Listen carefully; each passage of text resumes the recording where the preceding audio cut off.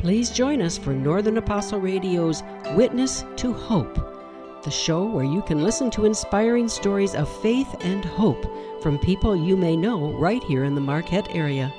Hearing how God has sustained others with courage and perseverance, even through some of life's most difficult challenges, can inspire us to trust in God's loving care for us, even when we don't understand His ways. As St. Paul tells us in Romans 5:3-5, we rejoice in our sufferings, knowing that suffering produces endurance, and endurance produces character, and character produces hope. And hope does not disappoint us, because God's love has been poured into our hearts through the Holy Spirit, which has been given to us. Listen now as Monsignor Michael Stieber, pastor of St. Peter Cathedral, talks with today's guest. Hello everyone, it's Monsignor Michael Stieber, pastor of St. Peter Cathedral in Marquette. We're here at Northern Apostle Radio again with a Witness to Hope event. And our guests today are Dr. Lance and Christine Maki. So, Lance and Christine, you've had an amazing journey together. Let our listening audience hear something of your personal story, how you met, how your life together began. Lance and I met just out of high school, started dating, and were serious in no time. We were married when we were 20, which even at that time, that was 1967, was considered a little young to be married, but we did. At that time, Lance was going to school and in the Marine Reserves, and he can take it from there. See, Chris always pretends that she's serious, but see, when I met her, it was with my cousin. And my cousin and I walked over to her house rather. Back then you walked, we didn't have a car, it was like 3 miles. And my cousin was a little apprehensive about meeting two young women. And then when we got to the house, he really freaked out because Chris was on roller skates and this other girl was on skis. At the time, I was actually dating the other girl that was on skis, but I liked Chris better. So we tried to swap my cousin for the girl on skis, but he would have none of it. Chris was the class comic in high school. She's done a few things, but she is actually very funny, but she pretends that she's not.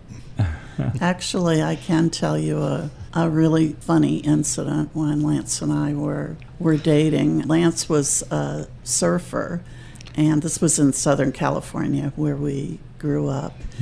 A friend and I, we were at the beach, and he was in a portable outhouse. We decided it would be really funny to tip it over, and we did.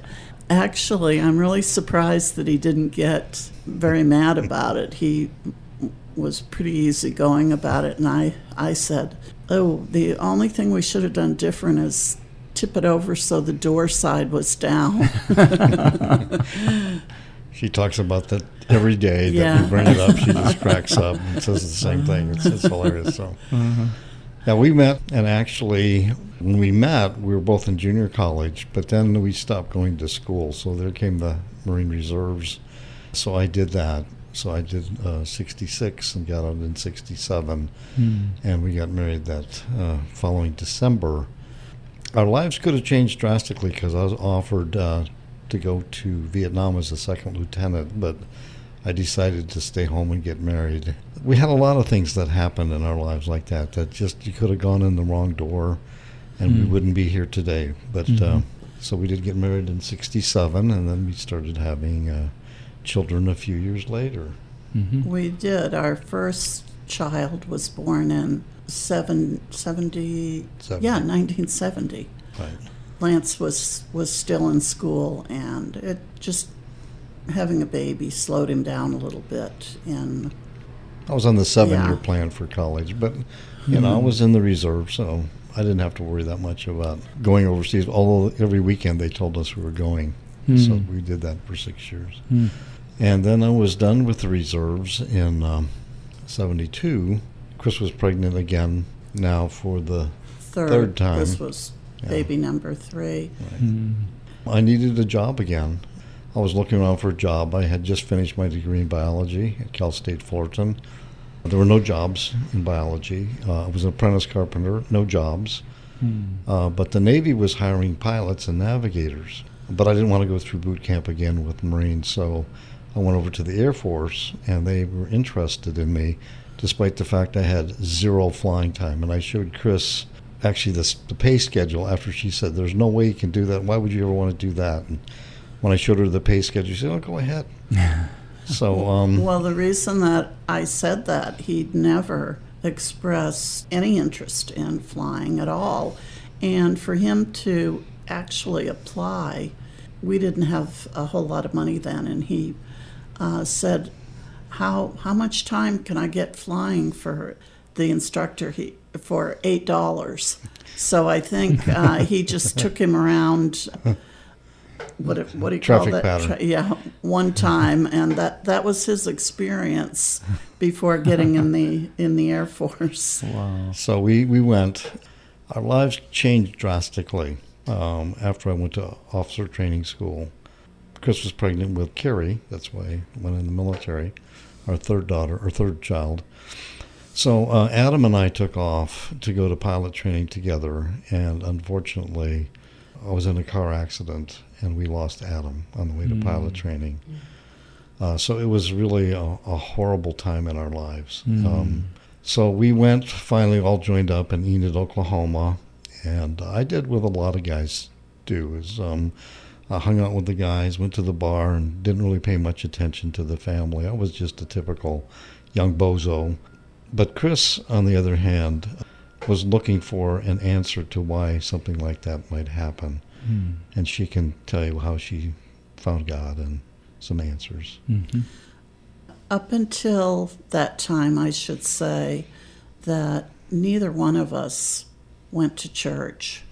Lance had a background with his family. He, being Finnish, they were Lutherans, and he went more or less regularly.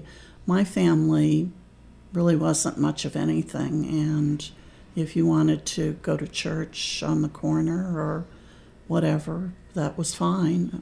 We didn't really pray at home or anything like that, so I didn't have much of a background.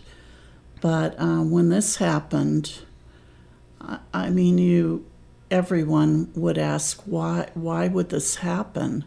For me, I went to the Lutheran church because that seemed to be the place to go at the time. And we were married in the Lutheran church in California. So. We were.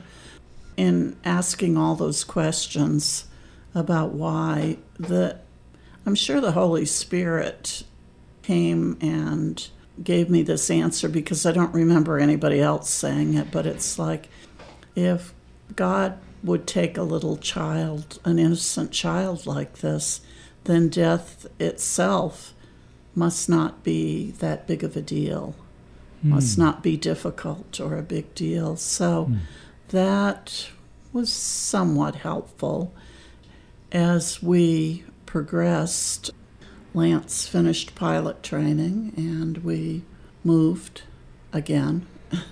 Well, what happened too is because of my drinking and hanging out with the boys, Chris was pretty much at the end of her rope with me.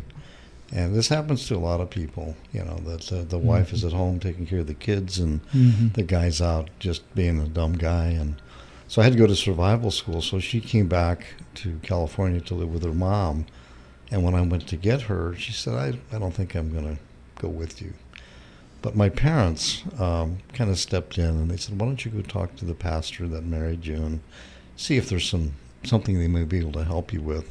So we did, and we sat down with the pastor, and he looked at both of us, probably me more than Chris, and said, if this marriage doesn't work out, you'll never find anybody better suited for each other. And so that really, really got to me.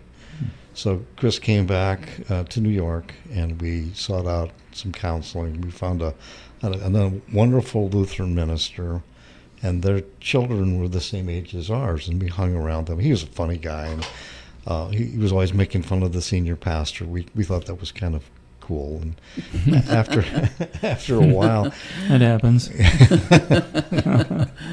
And after a while, just never mind. Anyway, so after a while, he suggested that we go to Marriage Encounter down the street. He said it's run by the dreaded Catholics, so don't let that get to you.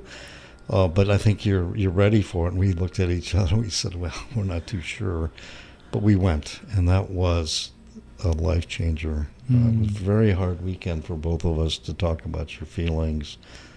But I walked away from that weekend going, that is not the Lutheran Church. The Lutheran Church's description of the Catholic Church is not what I've just found. It was just a beautiful weekend, and that kind of put us on the path. And to explore Catholicism, Lance was actually like a bloodhound. Fanatic.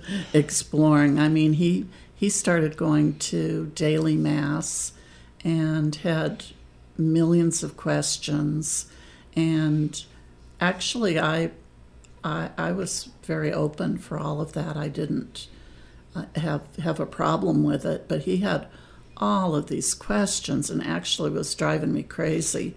So I said, well, why don't you go talk to the priest on the base and get some answers here. And I said, that guy's the biggest hypocrite on the planet. He drives a Cadillac. He's a lieutenant colonel. Looks like he sleeps in his uniform. And he smokes like a chimney. How can he be a man of God? Chris goes, well, fine, but just don't keep bugging me. So after a few more weeks, I called up the chaplain, and it was him. And I had two questions. I said, okay, I've done a lot of research. I said, birth control, and what's this Mary bit? He gave me some good answers. So I went down and talked to Father Joe Ariano. That was, by the way, in probably 75. Yeah, 75. I think. Yeah. And it was like talking to Jesus. I mean, this guy was just amazing. I said, okay, I'll sign up. And he goes, no. He said, you need to come to instruction. He said, and you need to find the church where the Holy Spirit is drawing you. And it certainly was and still is to this day. And we got to, nowadays, I'm sure this doesn't happen just with everybody being so busy, meaning the priests. We got to take instruction just from Father Joe at his home. It was wonderful. So that was quite an experience. And the best part is if you use the bathroom and you use toilet paper, the toilet paper dispenser played Amazing Grace. Oh, my goodness. Added bonus. Right. Father Joe actually ran Boys Town for a while and was in charge of the military ordinariate. Just a wonderful, saintly man. I'm going to jump ahead a little bit. I flew as a pilot for many years and did well. I pretty much stopped drinking around the house, but then when I would go away, I think part of it was just, the death of Adam was just on my mind, and so I would binge drink when I was gone. Of course, Chris knew it. Yeah. Wives know everything, and so I'd come back, and she goes, well, how was your trip away? And we didn't really even have to talk about it, but that went on for years. And then I had the chance to get into medical school, which was kind of a series of miraculous events. But we can maybe go back and talk about how that happened. But at age 37, I got into medical school at Texas Tech. And by then we had 5 children, 3 girls and 2 boys. And so we went to medical school, and Chris actually went to nursing school at the same time. Way we were able to do this, our 2 oldest girls were junior high age, and they helped with cooking, they helped with babysitting. They were just really responsible, and that made it possible, and they were very willing to do that. I don't know what they'd say nowadays, but especially the babysitting, that was a tough job. But they really enabled us to do that. We're very grateful to them. They hated medicine, especially when we got into residency. Of course, they're nurses now. Both of them are. Both are really excellent really good. Nurses, yeah. Right. So we got through medical school, okay. So then I had time, again, alone, to kind of do my own thing. And so I drove myself up to Ohio where I did my residency. And I just kind of went on this celebration kick for several days, and I ended up in the ICU. Wow. The first day of my residency, which was July 4th, 1988. You'll have to tell them the little saying you came up with just recently. Oh, yeah. If you don't want to drink a fifth on the 4th, or you might end up in a bad place. And I'm not Irish at all. I ended up in the ICU, and so Chris was still in Texas, enjoying the fireworks when they told her what was happening. So, again, this is a beautiful woman. At home we have a pillow that says, behind every good doctor, there's a great nurse and a great mom and a great believer in Mary and the Holy Spirit. And so she came. So something amazing happened, though. When I finally came around in the ICU, God had turned the switch off for drinking forever. Never have had a thought about it, never had a compulsion, and it was completely gone. It doesn't happen, I realize, that often, because a lot of people, they keep reliving the same thing. But God, through the Holy Spirit and a ton of grace, turned off the switch. So we made it through residency. I think the first year or so Chris wasn't too sure, but then she knows now that I'm trustworthy, and that was 30 years ago. And as a celebration, I went back to Wright-Patterson, where the AA started in the 30s, and I went to a meeting just to kind of tell the story. But I think that for me is a blessing. As a physician, I can really understand where people are coming from, especially I'm an obstetrician, pregnant ladies that are on drugs. I had one woman that actually accidentally shot herself through her womb, and the baby died. And everybody really hated that woman, but I was able to bless the baby, and she ended up with a emergency surgery, but she survived, but she didn't even know what happened. Everybody else did. So I was able to talk to her, and I don't know what happened to her, whether they put her in jail or whatever, but I had a chance to kind of remind her that there is a God that's merciful. So I think that comes from all of that I had. So as you go through life, you have these blessings that initially seem like they're horrible, but then it's what you do with them that matters. Right. Finding the Lord in the crisis, and the Lord bringing good out of that. And already you were starting to integrate your faith in your practice too, eh? Sure. Yeah. So I don't know how we're doing, but we can talk to you about a couple things we're doing currently.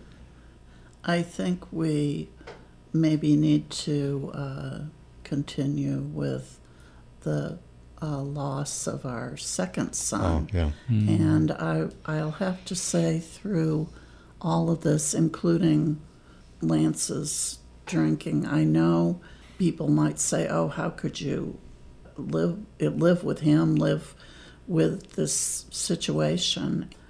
I didn't really think of it so much at the time, but the Holy Spirit carried me through. That was such a blessing. Also was always present when I was working. I worked in labor and delivery, then later became a nurse practitioner, but the Holy Spirit's always a part of my life. Did you find people, too, that you could share with in the parish where you were? I did. Actually, with what we had gone through in our lives, I think we didn't necessarily talk about it too much, probably because we were pretty busy. Of course, close friends, and if there was a need to, we definitely did. Yeah. Chris was a labor nurse. In fact, we did residency in Dayton, and she was a nurse at the same site that I was at. Half the time was in the military, half the time in Miami Valley, the other half. And so Chris took care of a lot of patients that had a pregnancy loss, or even people that were undergoing elective terminations. That she was the nurse that kind of comforted them through that horrible time. A lot of them didn't even realize what they were going through, but she was there. Right. A lot of nurses refuse to take care of patients that were choosing to terminate the pregnancy. Now, this was unfortunately a little bit later on, like more than 16 weeks or so, because of an abnormality, or that there was usually a problem. But once that baby was delivered, those little ones really fight to live, even though they're tiny. They're really gasping and everything. And so many times mothers would say, can't you do something for my baby? Can't you help my baby? And they're too tiny at that point to do anything. So that's a very difficult and sad time. I was always very, very willing and wanted to take care of them, and tried to do it in a very loving way. So we had all these kids, and the last one Chris had when she was 35, just before we started this medical nursing thing. And his name was Michael, and he was a special needs kid, wonderful kid, eventually diagnosed with Asperger's syndrome, and misdiagnosed as schizophrenic for many years, which is a kind of a common label that a lot of people that are different are given. But through some mutual friends, we realized he had Asperger's, and the doctors prescribed some medication when he was schizophrenic, they thought, to help moods. And then when the Asperger's was finally diagnosed, they tried a lot of different medications, and they kept him on a particular drug that would really kind of keep his moods in check. Mike had a tendency, like a lot of Aspies, to just kind of fly off and say something crazy and do things that were a little unusual. So it really did help him. He was very athletic, great soccer player, very smart kid. But on that medication for years and years, he became diabetic and had gained like 80 pounds. I was concerned for his health. We were not living in the same place. We were living in San Diego. He was back in Florida, doing well. He was in college. He was in the Knights of Columbus. He made 4th degree. He was just doing really well, and we got the sad phone call that he had died. He had had a heart attack and drowned in a pool. That was about 4 years ago.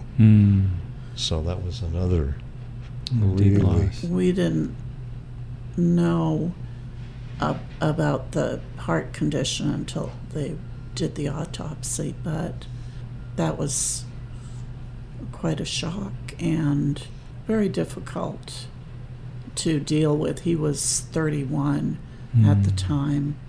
I'll try to tell you a quick little story about how the Holy Spirit guided me through this. About a month or two before he died, I was compelled to read any book I could possibly read about purgatory. Now, this isn't something that I normally would have done, but for some reason this was just fascinating. The night before Mike died, we were in San Diego at one of the old missions, and Lance took a picture of me coming into the church, and I had this white, I'll just call it aura, around my head. I wasn't wearing anything, just went in there normally. I didn't pay too much attention to it.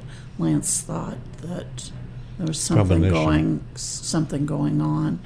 And the next morning, that's when we heard about Mike. And I knew right away that Mike was in purgatory, and that he was a great kid, but I knew that's where he was, and that he needed prayers from our family for quite some time. So I was prepared for Mike's death a couple months before it happened.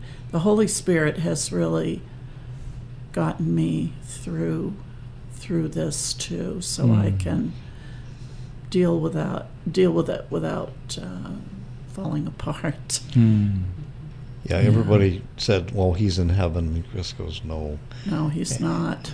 and then, recently I was at a retreat. I met a priest that I had not met before, and we were talking about different things, and he has visions. He said, I can see Mike in a very high place in purgatory in a white robe, and it's my job, the dad, to pray him out. So kind of verified what Chris said. Well, he told you he had a white robe, but he had a little black cloud Right. on his head that only you could take away. Right. Yeah. So the kind of in summary, we have been through lots. We've just given you kind of a surface of what we've been through. Somebody once said that if you don't become bitter, then you become better. Right. And currently we're working on a ministry, try to help keep couples stay together. We're both finishing theology of the body training, and we're both just basically putting it all together. We work together.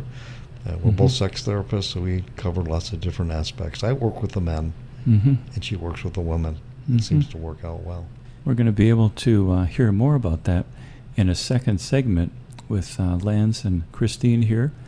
And I think hearing the mystery of the Lord working in your lives powerfully and in the midst of losses, yet the Lord drawing you ever deeper. Let's just close with a moment of prayer, and we'll get ready for our next segment that I'll air again.